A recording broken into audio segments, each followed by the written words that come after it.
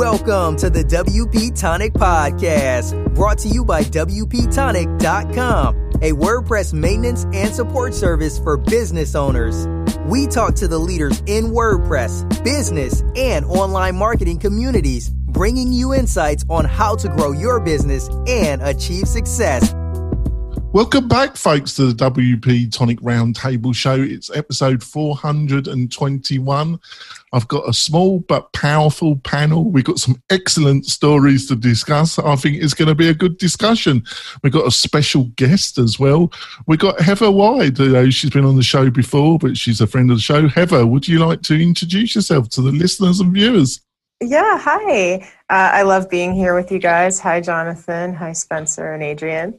I'm Heather Wild. I'm based in Las Vegas, Nevada, as opposed to up north in Nevada where you guys are. And I'm with a company called Rocketeer. We do consulting, training, coaching. I'm a CTO, so a fractional CTO. I can help with the things that are not WordPress related with your company. And so if you need a boost with anything else, that's what we do. And you've just in the process of releasing a book, are you not, Heather? I am. So I'm one of the founding members of a company called Evernote, which some people may be aware of. And I just wrote a book about a business book about what it's actually like to build a company like that, not just the framework of how to make $1 billion company successful, because there's a lot of people out there that are like, oh, well, if you just try hard enough or think hard enough or whatever hard enough, like drink a lot of lattes and meet people, meet the right people, then you're going to build that company. So, I mean, there is that kind of stuff in there about like how we stumbled our way to success. But what this book covers that a lot of other ones don't, actually no other ones do, is what it's actually like in your life when this is happening. So I talk about the years running up to the forming of Evernote, because we all knew each other beforehand, and we were all working together beforehand in other companies. I talk about the times that we were like what it was like at home. And what's that? Yeah, exactly. Like what that home life was like, what it did to our relationships outside of the business, and the aftermath.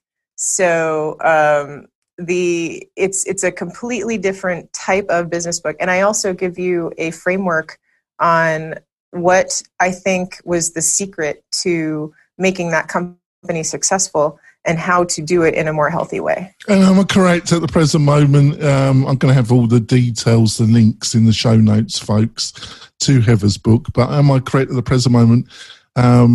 Till the end of the month, if they go and buy a copy, about half of it goes to charity. Is that about right? Yeah, actually a little bit more than that. So 100% of all the net proceeds through the month of August of the sale go to my nonprofit, Serenzi Global, which is set up for continuing education in STEM and IT. So we know a lot of people around us. They want to change careers. They want to maybe they want to go back to school and upskill themselves, but there isn't necessarily funding for that, or they just maybe. Like you just weren't in an area where you could have gotten that education in the first place. So we're setting up we have set up a nonprofit specifically to help people get that boost, get that education, get subscriptions to things like Pluralsight if they need it, and because that just doesn't exist as either. And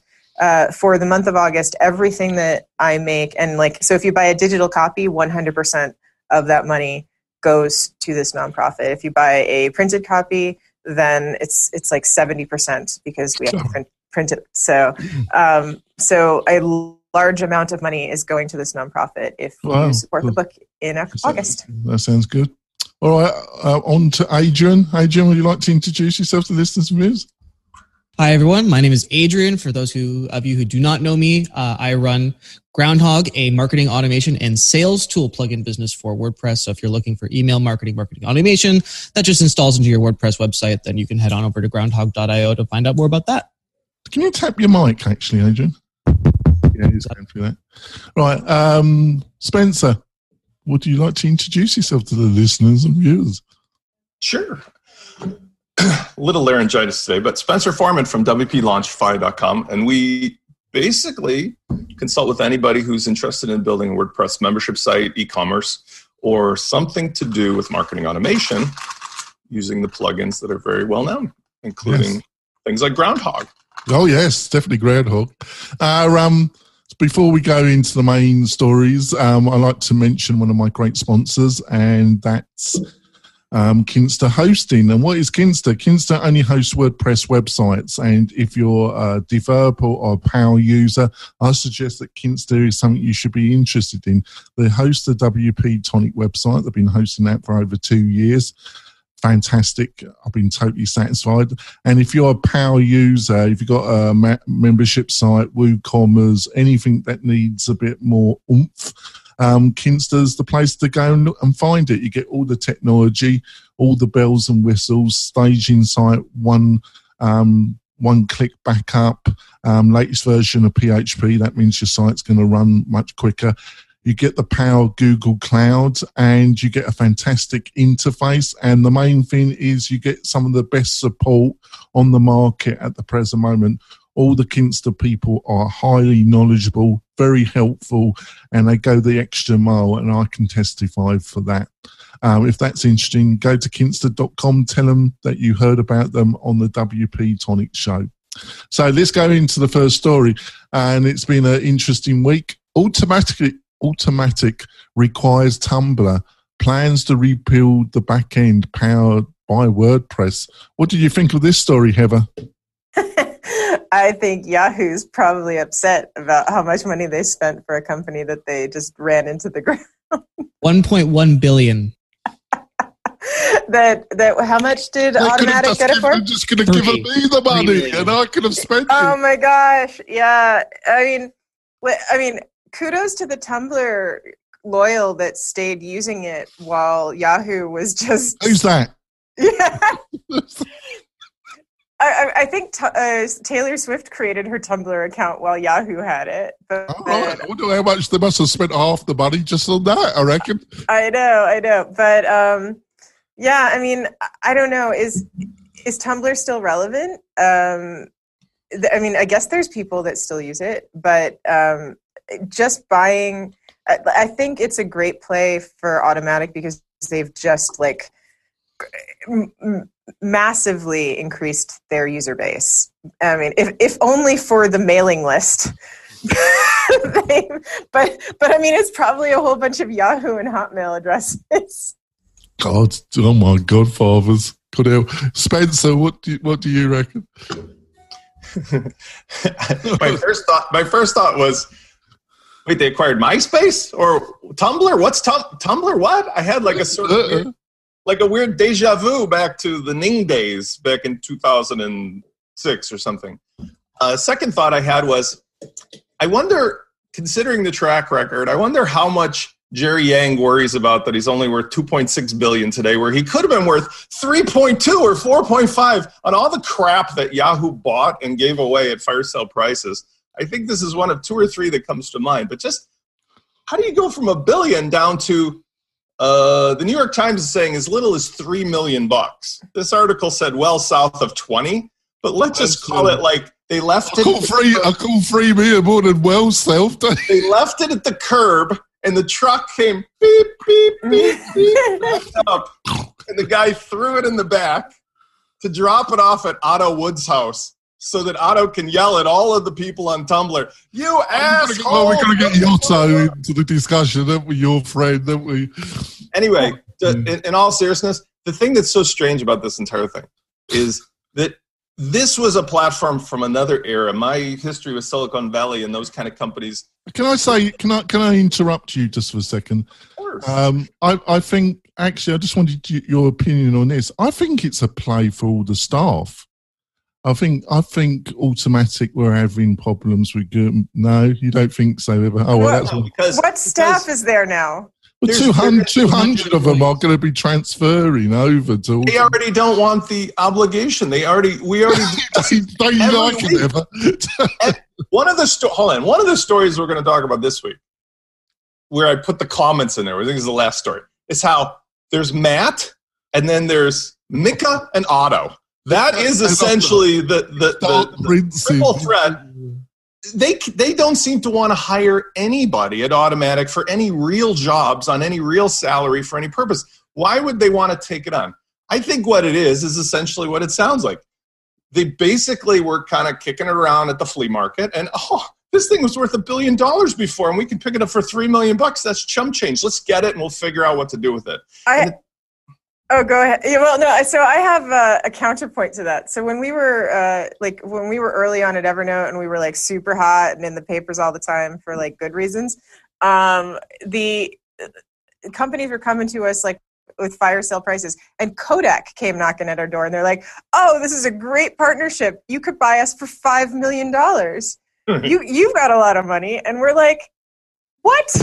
Why would we buy Kodak? I mean, and they were worth only $5 million at that point in time. I mean, they're back up to like 500 million or something now. But like this is kind of like that. Well, that sounds like a bargain, actually. Shouldn't it? No, I mean, if we'd bought it, it would have been one of those like, and Kodak died. So, I mean, that's essentially what happens when today's acquisitions happen. To be quite frank, it could be as simple as just, look, if we buy this now, we get it off the market, and it's one less CMS in the space that we have to worry about. Because it's not like they were going to come back from the dead, but what if somebody else had thrown a couple shekels at it, and then they reinvigorated it? Now we have to compete with something else that's going to take attention from our evil plans to take over the CMS. I think you're struggling to find. What do you reckon, Adrian? I think the rest of the panel thinks there's absolutely not any real sense to it. I actually think it was a brilliant decision on their part. Yeah, right. They do get the 200 employees in order to help with the whole thing.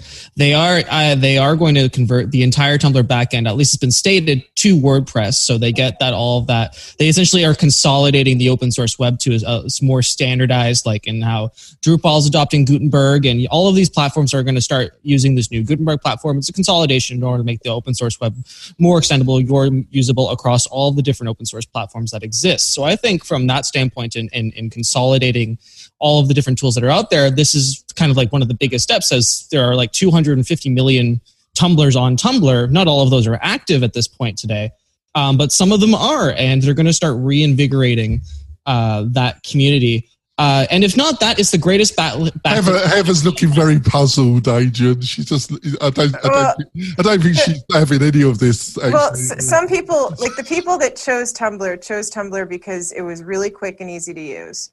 Like and to put up porn, basically. Well, let's be honest. that too. But like they used Tumblr because they could go in, they could just basically put a text message, and then their post was up there.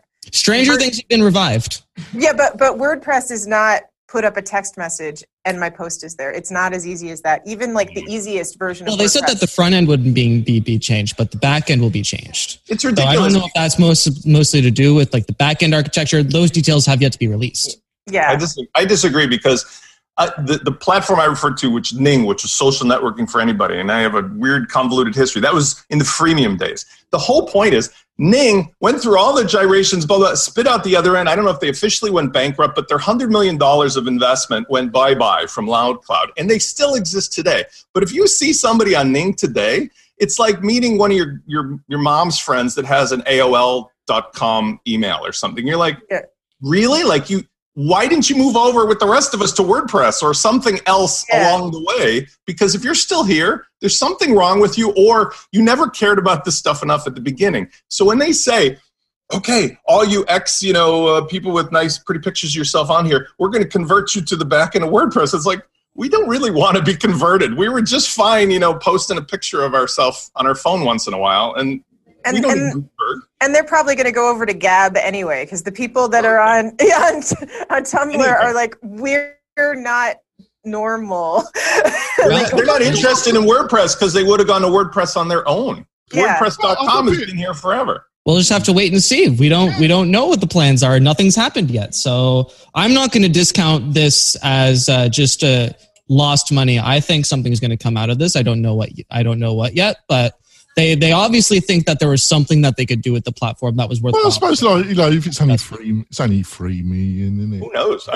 It's got us talking about it. So at the very least, it was a great PR buy. It's good press. It's like the coffee cup in Game of Thrones. It's a $3 million coffee cup. What did they buy this for? Let's talk about it for 5 seconds. Oh, there you go. Yeah. It did come out of the blue. I didn't see that one in my tea leaves. I didn't see them buy a tumbler. There we go. Well, I just want to make a secondary comment that reflects upon the state of our world and where our priorities are, as well as in a microcosm with WordPress and the priorities they have. They can spend $3 million to buy Tumblr at a time when they can't spend enough money to hire a frickin' person in charge of marketing, a person in charge of accessibility, a person in charge of like PR. They can't hire a full-time person for $250,000 a year, but they can drop $3 million on buying Tumblr, which is like the same thing where there's, all these billionaires in the world, but unless the roof burns down on Notre Dame, you can't get a dime of anybody to help solve the other problems of the world. So this is kind of interesting from the standpoint of psychology and priorities of what is going on. Yeah, should buy Yahoo, really. Should put it out of its misery, really, shouldn't they? There we go. On to story 2. 8 predictions made by Amazon's CEO, Jeff Bezos, 20 years ago, that right on the money, Dr. Evil. All he needs is that bloody cat and he'd be well off. God, I'm going to choose Heather because she's our guest. Heather, what did you think of this? What did you think of Dr. Evil's prediction? Well, I think that you could go through any predictions or anything that he said over the years and find a number of things that he said would come to pass so that you could read the tea leaves. But of all of the things that they pulled out. Do you think he's determined to become a Bond villain? He's got the bloody space vessel. It's something out of Diamonds Are Forever, isn't it? You reckon he's got the black, he has actually got the white cat now. Yeah, the things that they pulled out in this article are fairly innocuous that anyone could have really said. They're at 20 years ago. I'm in Las Vegas. 20 years ago, there were 500,000 people here. There's 3 million people now, but you could see then that it was going to boom. You could even see then that the housing collapse was going to happen because things were so that it's not. It wasn't rocket science, the things that he said in this article. Like one of them, for example, was that computers were, or that IoT devices were going to start being a thing. Isaac Asimov said that in 1940. He's not into that. He's a slightly higher figure, isn't he? Yeah. So, it's, so I don't think that Jeff Bezos is necessarily, saying anything new. He's just higher profile, and so people are trying to read more things into what he's saying. What do you reckon, Adrian? Well, I'm just going to focus on one particular point that they made in the article, is that storefronts will die unless they provide one of two things, either immediate convenience or entertainment value. And I think that is, even if it is innocuous, very good advice. A lot of retailers are currently suffering simply because the only thing that they do is they provide and shelf their product. And after the purchase of the product, there's no real value inherently left in actually visiting that store, except for, maybe going back to get your product refurbished or replaced or whatever it is. There's no, it lacks the entertainment value that is specified in the article. A lot of organizations that are here in Toronto, even if they're just like your run-of-the-mill coffee shops, for example, I can think of one near me. It's called Creeds. And every week or 3 times a week, they have different events in order to get people to come in and buy the coffee, buy the wine, whatever it is that they're serving. And it's trivia night. it's bingo night, it's whatever night it is of the week, and that's how they get people in from the Starbucks and from the Tim Hortons, and because they have equal, if not worse, coffee, but they're providing that imaginative event, that entertainment value that's keeping their storefront alive. Because without that, you're really losing out to anybody who can provide, again, immediate convenience or entertainment value, and Starbucks has a lot of immediate convenience. Tim Hortons, if I'm most of you probably aren't aware, that's our local coffee shop. But that has also an incredible immediate convenience and is really cheap. So how do we get people from going to Amazon and going to the online retailers that have that immediate convenience value is by providing that entertainment value, by providing those imaginative events that spike curiosity, spike imagination, and spike, well, the feeling of just being involved in something. Yeah, what do you reckon, Spencer? I want to know why. Dr. Evil, what do you reckon of Dr. Evil? I want to know why you have such a hard-on for Jeff Bezos. Because first of all, he's a Dr. Evil. He doesn't fucking pay his taxes. As my mom would say, excuse me. He exploits his workers, and he's just an awful human being. That's why I don't bloody like him. Okay, well, first of all, you got to give him kudos for look at his pictures from 1999 and look at him today. And if you could go and ask a genie which one you'd rather be, I think most people would rather be the after than the before. So kudos to him for going in the right direction on his Benjamin Button route. Because if we were looking at him before with the today's version and then going to this, you'd be like, oh, poor billionaire needs to go to the gym. Second of all, is that as far as his predictions, I think that the Simpsons are famous for these things that they historically had quote unquote predicted years and years ahead of time about things. But hindsight is always 20/20 because we were talking about this stuff in the 70s and the 80s and probably in the 1890s. It's just nobody really made them a reality. So you take the germ of the idea and it becomes obviously true. So I don't find anything really remarkable here. The final bit is that I don't know we'll talk about it next story. I don't know if I had to drop anything of social media and everything else, I'd have much trouble with anything except for Amazon. I'm pretty sure that if I have to ride this son of a bitch all the way down to the end of the world, I'm going with Amazon because it is fully ingrained in my world. I don't see how I could live without it for all the reasons he described, but mostly, and to Adrian's point, what it has allowed me to do personally is to differentiate my human social experiences from my necessity time-wasting experiences and my budget. So, for example, when I want to buy stuff... You never leave that man cave apart from your bloody trips with your kids. I'm just saying, it's a filter where if I want to go have a human experience, I will go to my favorite local restaurant, my favorite local coffee shop, my favorite local whatever. But there's a big mall here called Northbrook Court that was kind of one of those traditional malls. Unless they turn that thing into a kid's playground or, extended entertainment things, it's just dead. It's dead because no retailer could ever survive unless they have a service business or entertainment because everybody just goes online and gets the best price from some person anywhere. So it's just a reality, just like when we got rid of all kinds of other bullshit that, the wagon wheel makers of 1890s probably were really bummed about cars, but boo-hoo for them. In the future, there will probably have to be more human experiences in the retail space because all of these repetitive jobs and even coding jobs will be gone with automation. And those people will have to do more human activities.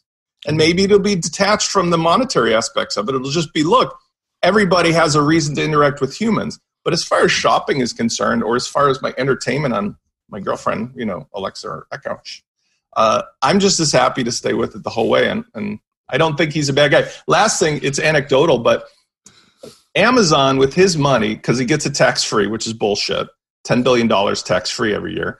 If they don't change the tax codes, at least they have a fund where they give away millions of dollars with no conditions attached. At least that's what I've read, which is, here, you have a good cause, $3 million for you, $5 million for you, $10 million for you, and we're not going to babysit you.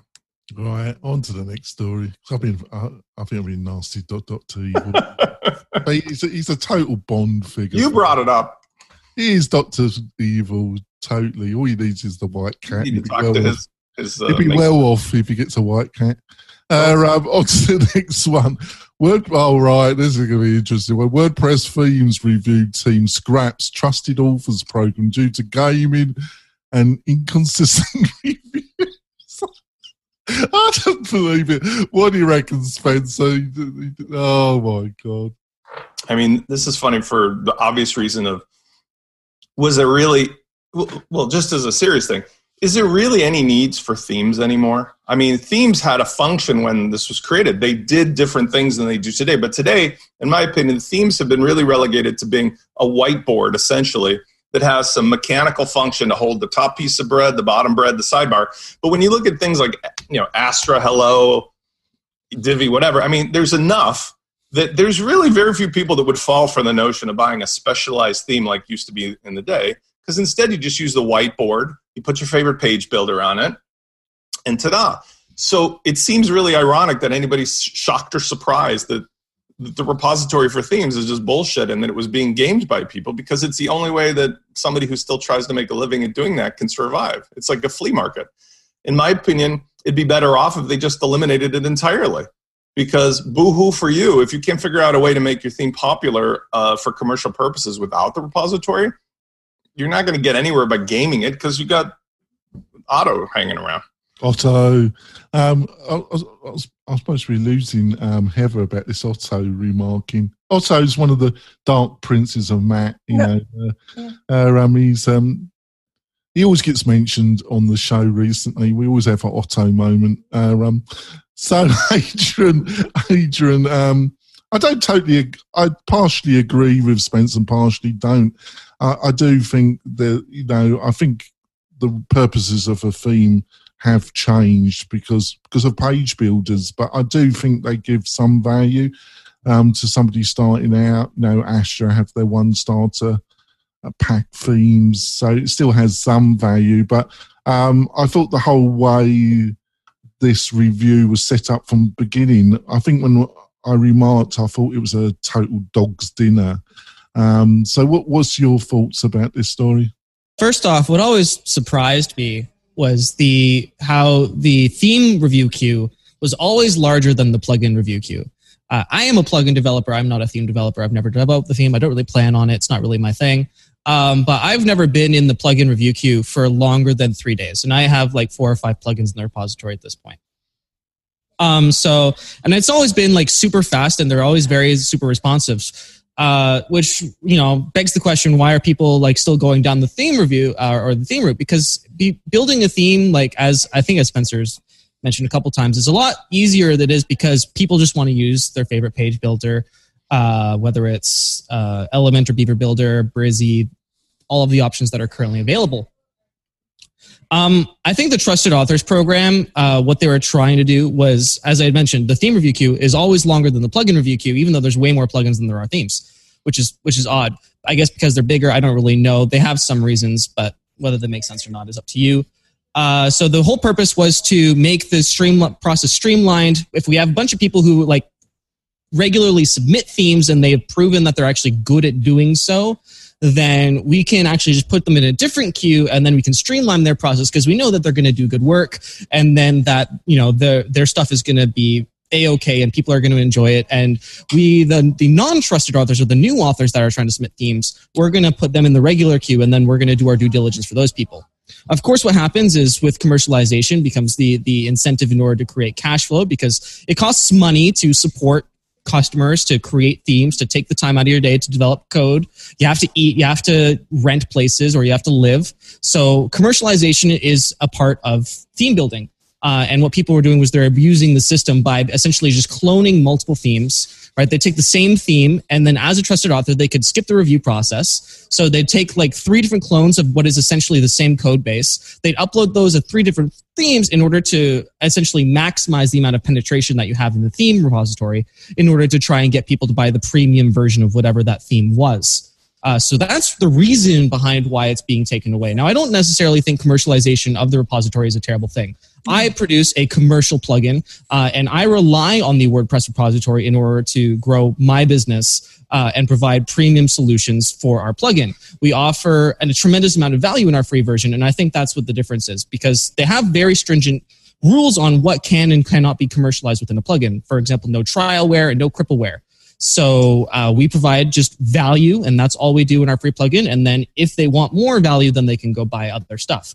So that's the kind of the differentiation, and that was just being abused. ending or resulting in the end of the Trusted Authors Program. I don't think there was anything inherently wrong with the idea. Just when stuff gets abused, you shut it down. It was a good idea, but didn't work in practice, and that happens sometimes. I thought you talked a lot of sense there, apart from the last sentence. I thought it was a dog's dinner from beginning to end, but there we go. What do you reckon, Heather?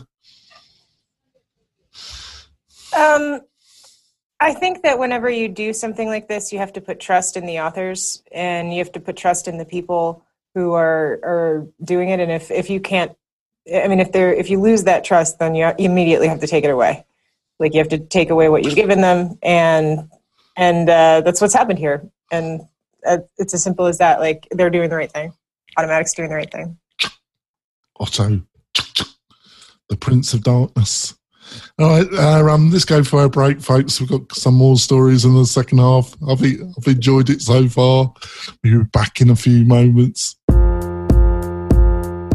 Do you want to spend more time making money online? Then use WP Tonic as your trusted WordPress developer partner. They will keep your WordPress website secure and up to date so you can concentrate on the things that make you money. Examples of WP Tonic's client services are landing pages, page layouts, widgets, updates, and modifications. WP Tonic is well known and trusted in the WordPress community. They stand behind their work with full, no question asked, 30-day money-back guarantee.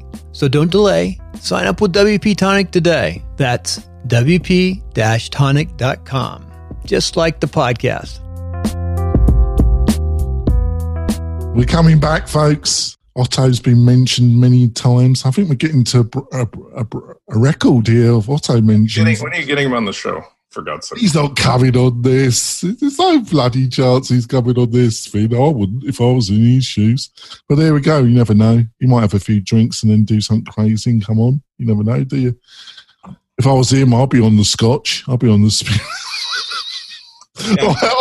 cocktail version of this show. Yeah, there we go. Story number 4.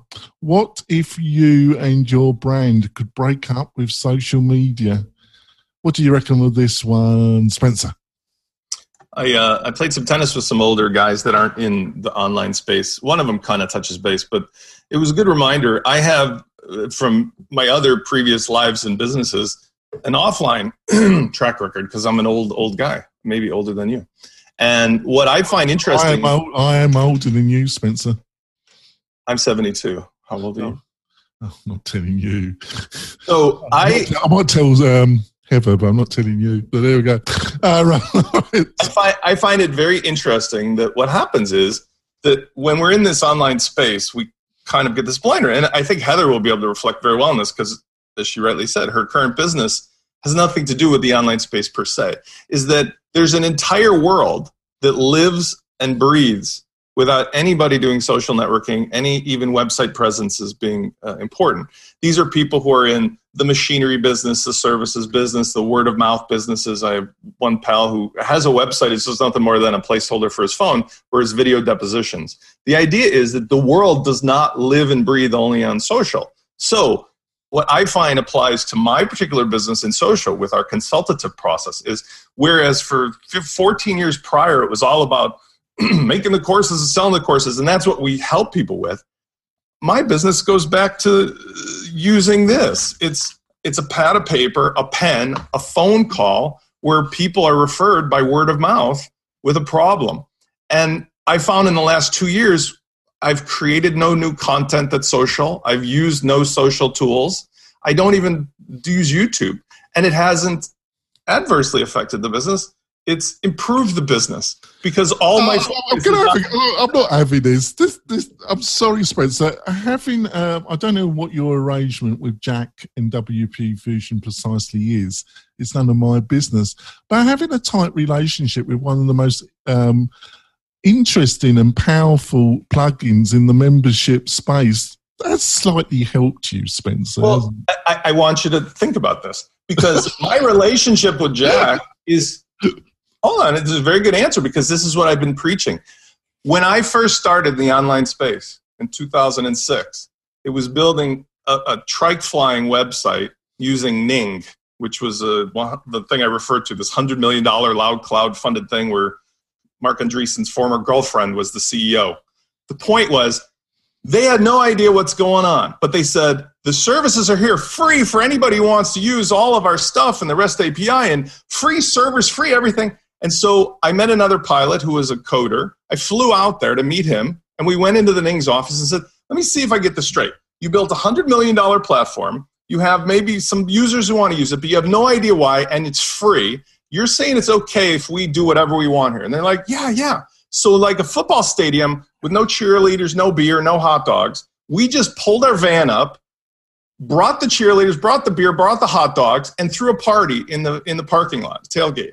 And everybody came to us, paid us money. And it created this surprise response of like, why are you guys making all this money every month and we're still freemium? And it's like, because it's about the relationship with the people and giving them what they want. It wasn't about the social media. But for your answer, every relationship I built from there on out, including recently with Jack, is go to the people who already have audiences, who already have an amazing product, and be the little birdie on that hippo's back.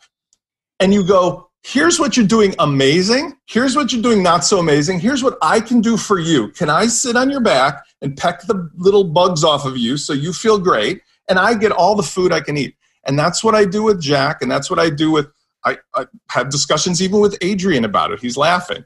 That's what I do. When I find an amazing person, an amazing product, an amazing company, the first thing I do is I call them up and I say, I am so excited about what I can do to help you.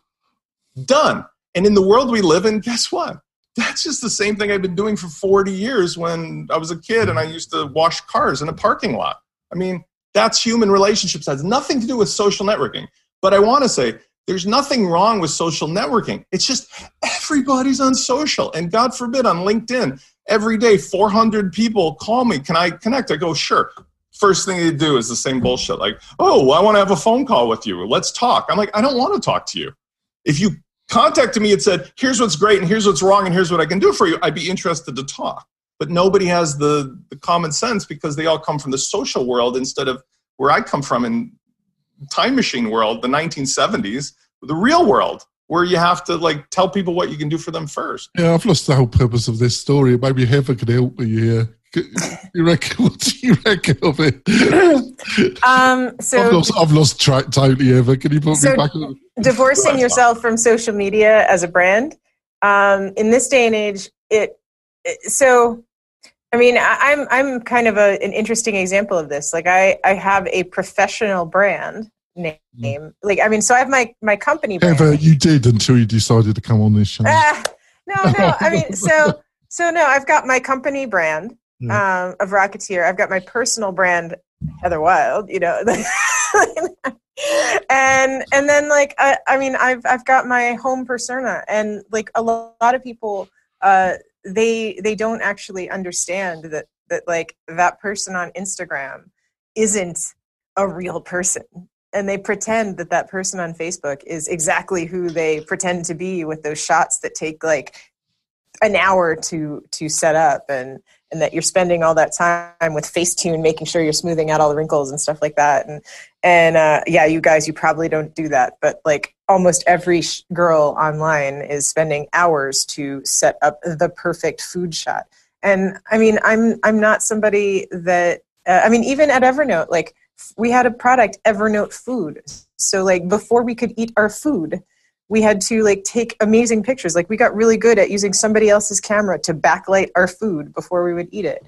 And so having a social media brand for your company is almost impossible to not do now if you're in a certain type of business.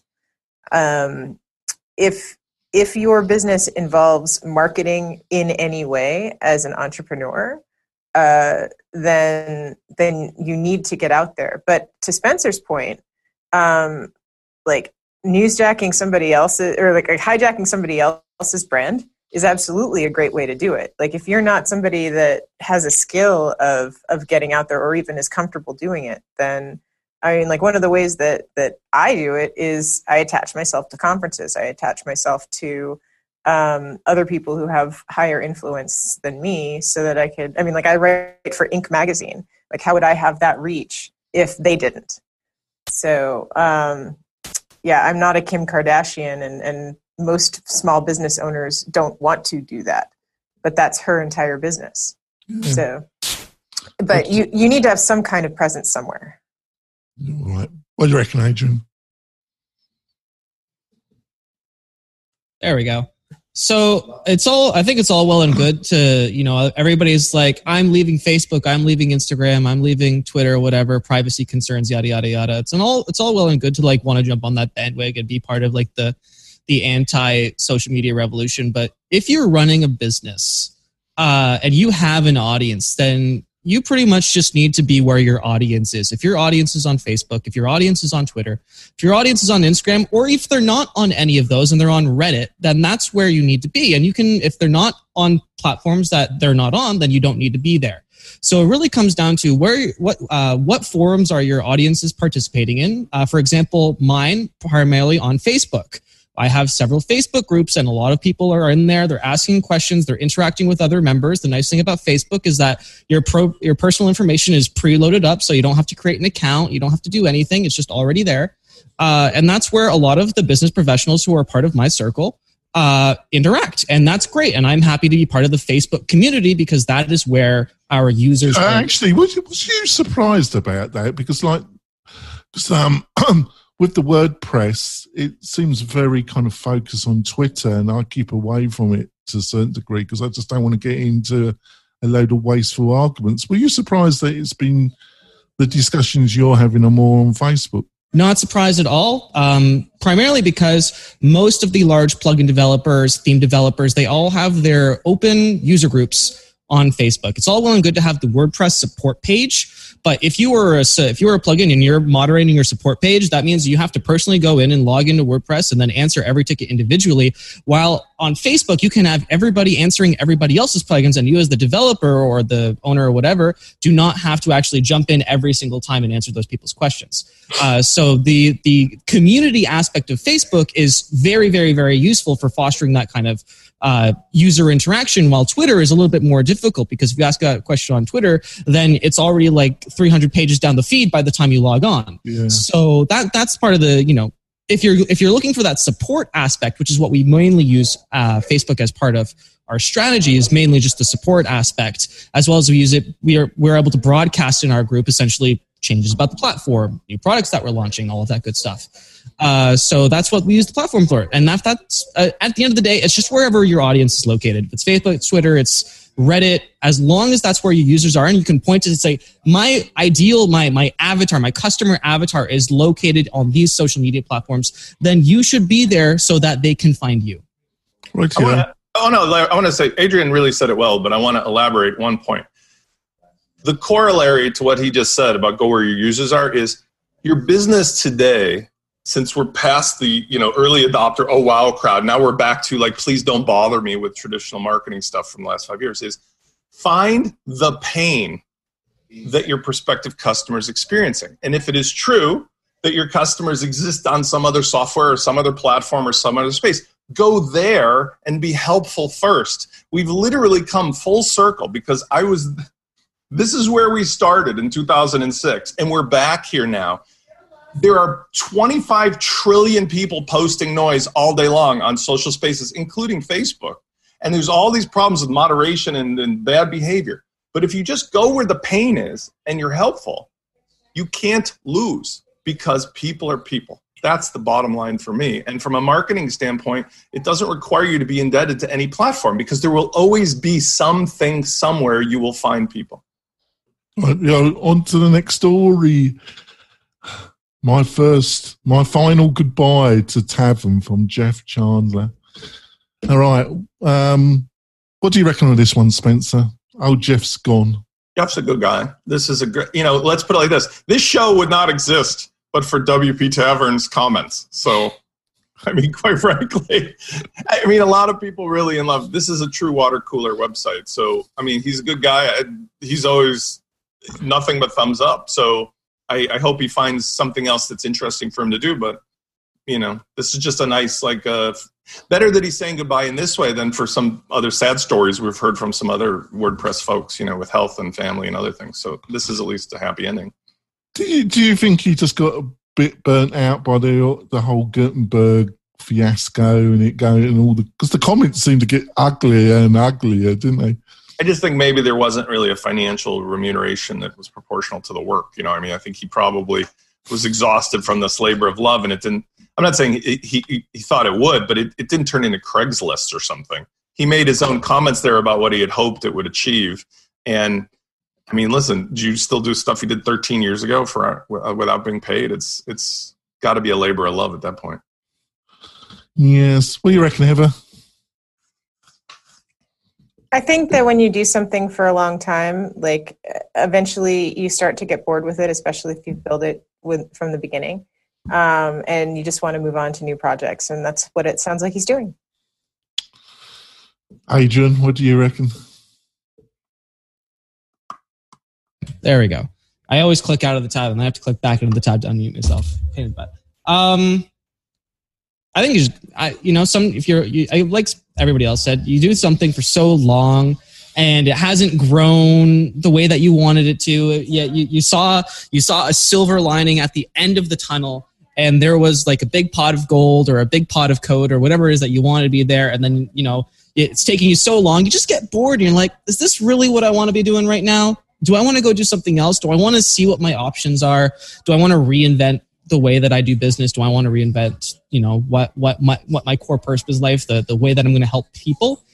I think that's just, best of luck to him and finding what it is that he's going to do that's going to make an impact beyond what he's already been able to accomplish.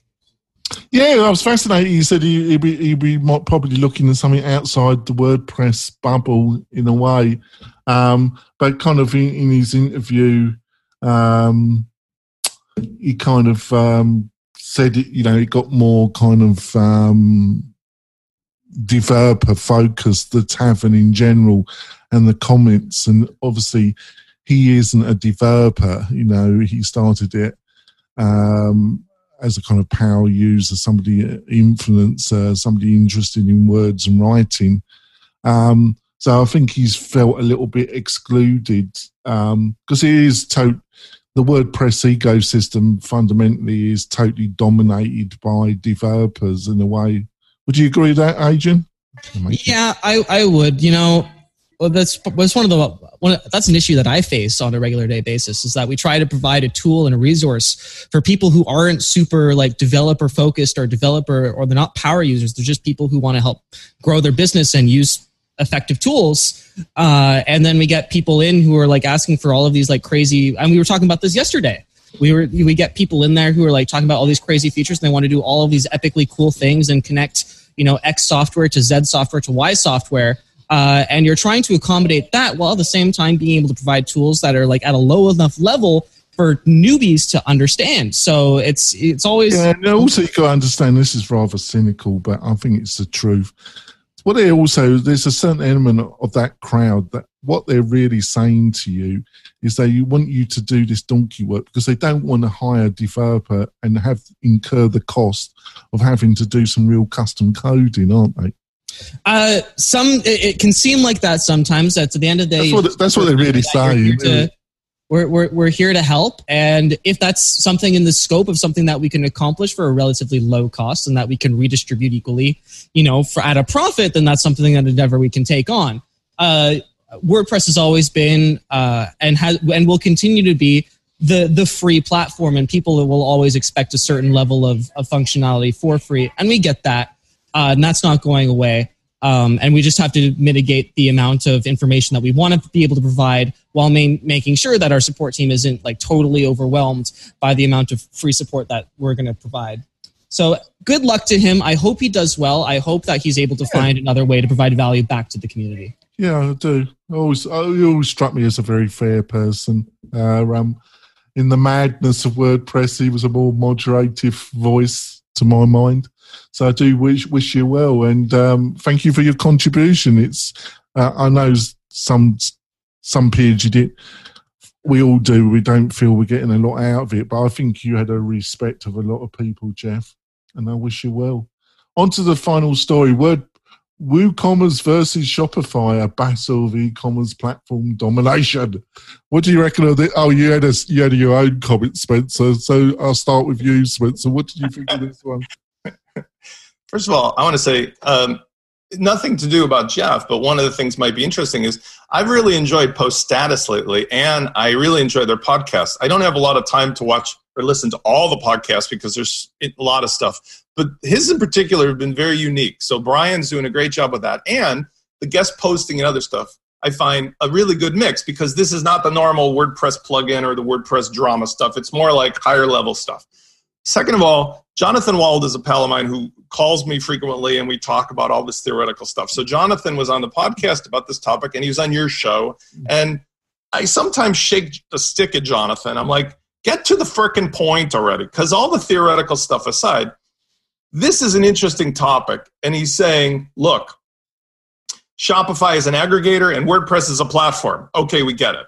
But it doesn't solve the fundamental problems because in his suggestions about what WooCommerce should be or do, scroll down to the comments of this gentleman, Jesse, at the bottom, and you can sum up all that's wrong. It all comes back, and one day you'll have him on your show. It all comes back to auto.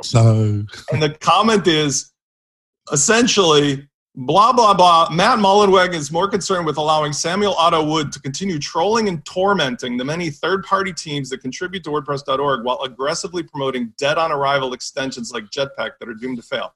Point is that the platform itself, the plugins, outstanding. The community of ecosystem plugins that work with WooCommerce, outstanding. My job entails being a Lego block assembler, knowing which components snap together in this platform. It's winning. But as a company, there is no way in God's green earth that Automattic is ever going to compete against the Shopify aggregation community because they are top down from day one. They control everything. They've got a vibrant marketplace where all the authors are making money because of the fact that the buyers bought in from day one. I don't own and control this. This isn't a granola farm with drinking, Kool-Aid and smoking pot and having T-shirts on. I paid from day one that I got in here, and everything I need, I pay for. Whereas in WordPress, they're saying one thing and doing another, even now. It's free, as in beer. It's free, as in get it for free. It's blah, blah, bullshit, blah. But then Jetpack and forced Gutenberg blocks and forced updating and auto beating you up if you're making a thing and the theme thing. All of this is like an incestuous family problem. So my prediction from this article, which stands, is WooCommerce will continue to grow as a fundamental part of any WordPress solution for e-commerce, for membership, for online coursework, and even for basic stuff, because it's a great onboarding tool. But my prediction is that at some point there will be a break or a fissure in this WordPress ecosystem where they push too hard and a rogue group of people will go off in earnest finally and just run the open source part of this and allow Automattic to be what it really is intending to be, which is just WordPress.com, with like a different name. I think I was as you were going about midway, I was thinking you're pushing it a bit too far, but you've ended with somewhere. I'm going to ask Heather this in a second. I just think Automattic, and it's kind of linked to story one. I just think it's totally fragmented. I think it's the Pied Piper of the magpie. I don't know. I don't know. There doesn't seem to be any roadmap in Automattic where the freaking hell they're going.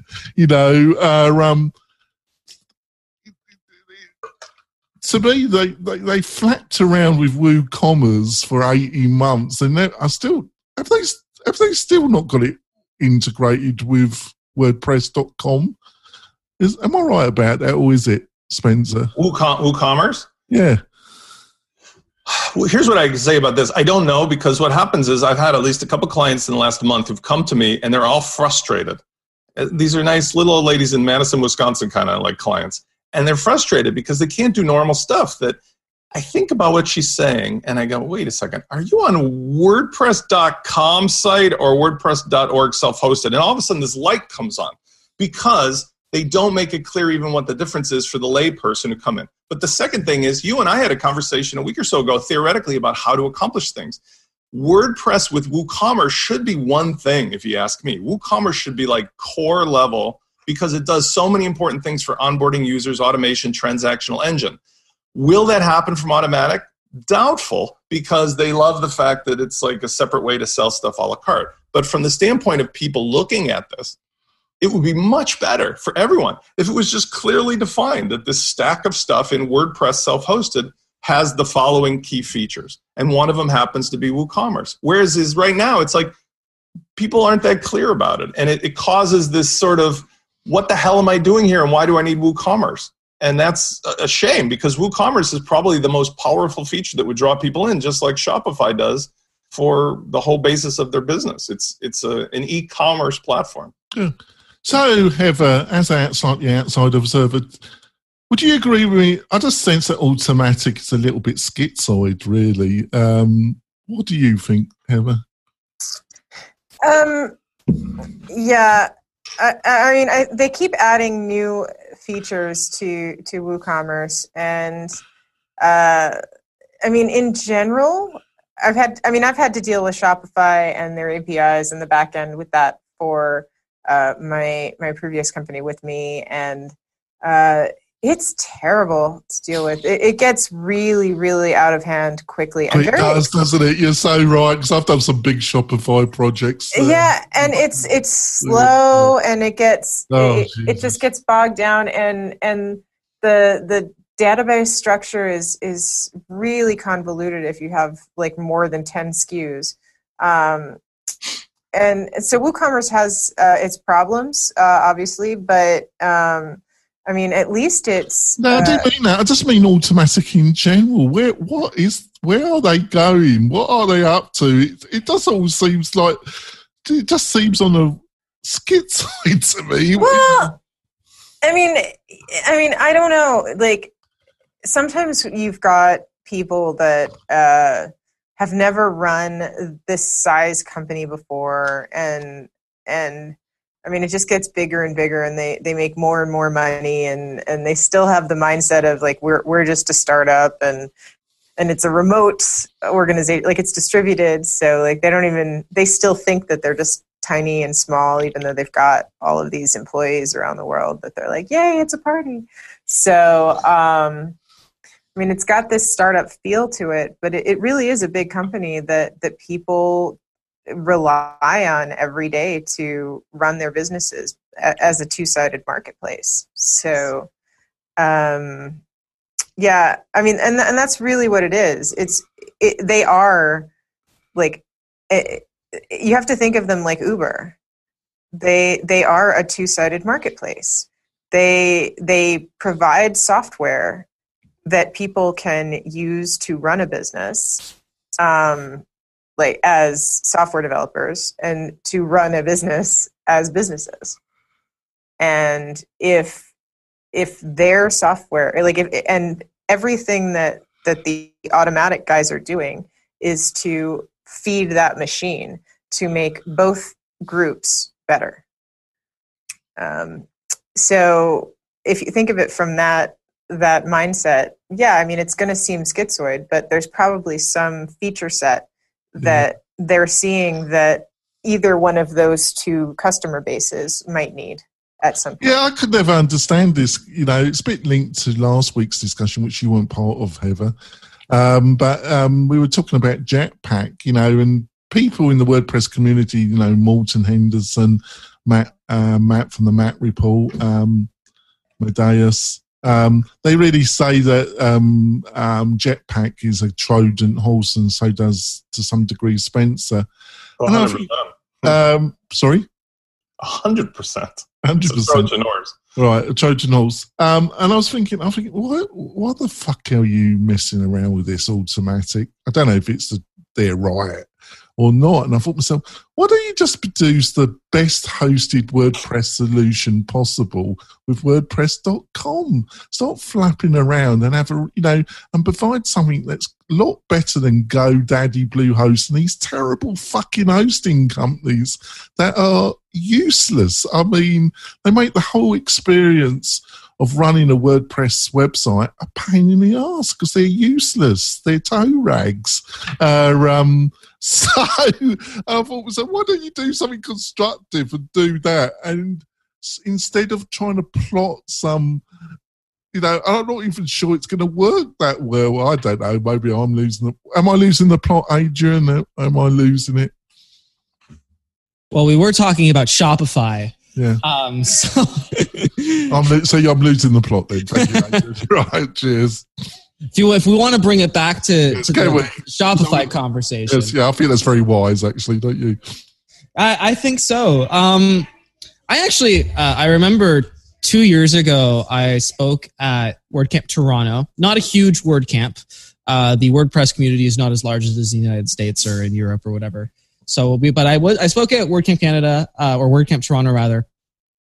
And one of my talking points was actually the Shopify versus WooCommerce dynamic, because my talk was about democratizing digital marketing and where WordPress is going in terms of the actual democratization of all of the entire business stack that's happening within WordPress. For example, like with us in email marketing and marketing automation, the more and more tools are being converted into software as a service, or into rather open source solutions. So software as a service being converted into open source via WordPress plugins or other tools and so on.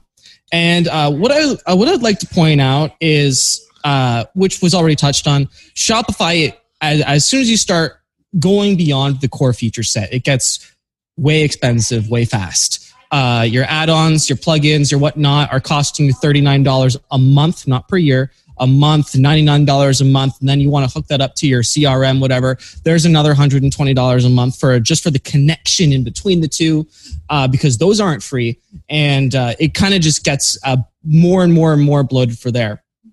Shopify is a great solution if you're a mom and pop shop and you have like 10 products and you just send people to those places and they just pay online and they're all a local community and you just like hand deliver it, right? And that is where Shopify to start is great unless you have really, really, really, really deep pockets. WooCommerce, on the other hand, is the fully open source and democratized version of that, where you get basically all of the same features that Shopify offers without the cost or the price tag. And that's what we're trying to do to an extent, is providing all of the features that Salesforce, ActiveCampaign, whatnot. Again, all of those features that those platforms offer with the integration with WooCommerce at a yearly cost rather than the monthly cost, and that's huge expense that requires very, very, very deep pockets. Who will win? Both of them. The only thing that competition promotes is better prices for the user, as well as more users for both of them. So as long as they're competing, then the only people I'm kind of torn between you and Spencer, and that happens often actually. Is that I do agree with Spencer. I think it's the market. I think WooCommerce, when you get to a certain size, is the better solution. But people in the Shopify community would totally disagree with me, because they say, well, you can get the Shopify VP services.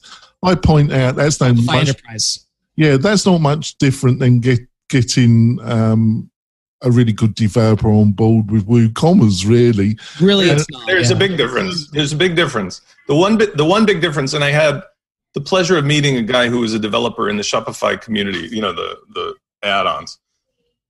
Shopify's system is a top-down multi-level marketing, but in a nice way, because going in there that you're going to pay for everything you do.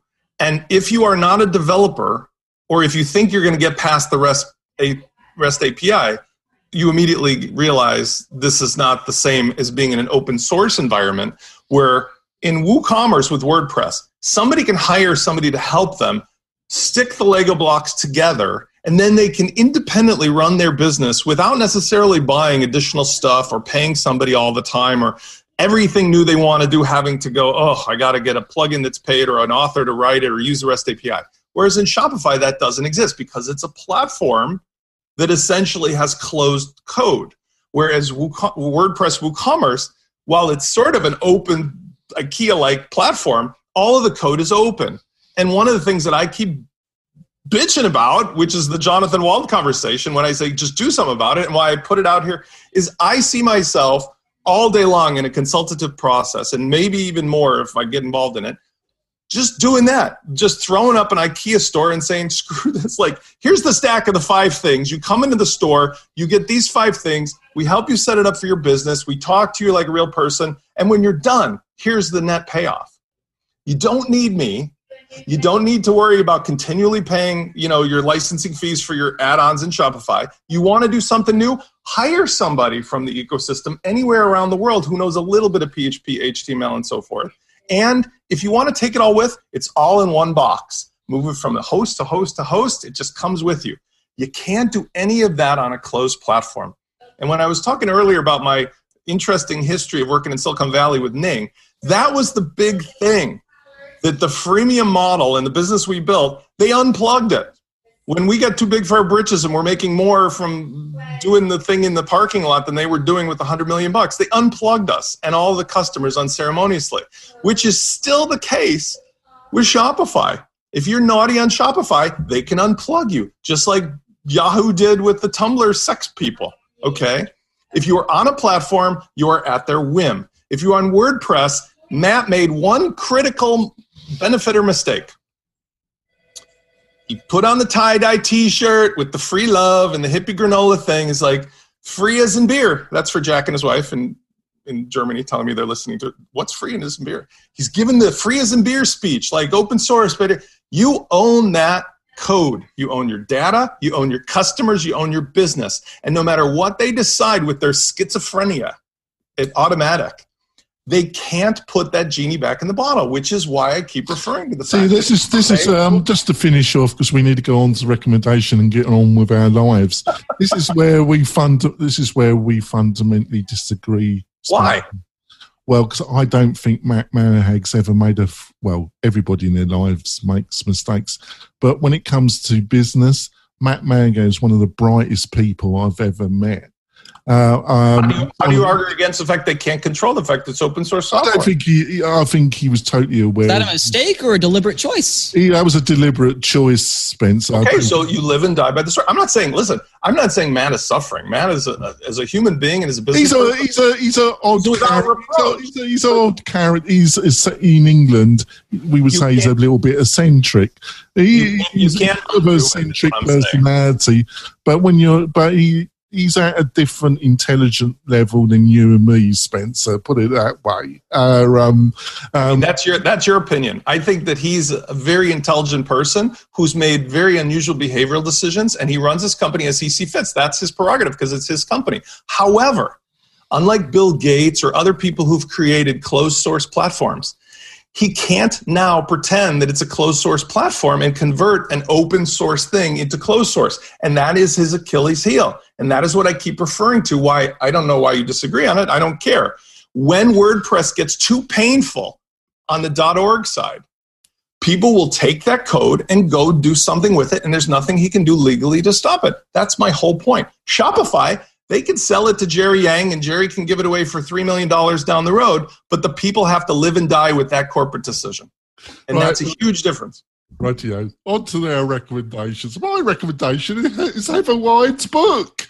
I have bought a copy. I think I have. I have to go and make sure that I certainly haven't read it because I've just been busy with freaking stuff.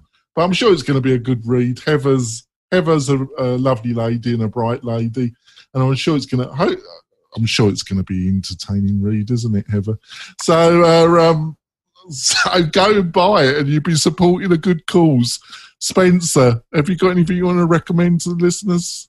Tongue-in-cheek aside, I got a great giggle today. Go to Heather's website at rocketeer.com/crew to see one of the more entertaining 404 pages I've seen in. Yeah, I went to that and I thought, oh my God. Totally worth it. Yeah, it was actually. Sorry. Adrian, got anything to recommend to the listeners? I didn't come up with a recommendation, so I'm going to put in a super quick shameless plug. Just go to groundhog.io if you need marketing automation, and that's something I'm not going to delve into it because I did not pay for the sponsorship shot. So no, have I got anything you want to recommend to the listeners of yours? I'm going to double down. Thank you, Jonathan. Also, good cause. Donate to my fundraiser / buy my book. Check it out on Publishizer for this month in August because who doesn't want to support additional education for all of us? And also you can get a copy of my wonderful book and hear more about me and starting a startup. There we go. Well, we've only got one recommendation then, folks. That's buy Heather's book. But no, hopefully it should come back on the show. Of course. Months. It's always having a pleasure having you on the show, Heather. We'll be back next week with another great panel and hopefully some interesting WordPress stories. We'll see you soon, folks. Bye. Thanks for listening to WP Tonic, the podcast that gives you a spoonful of WordPress medicine twice a week.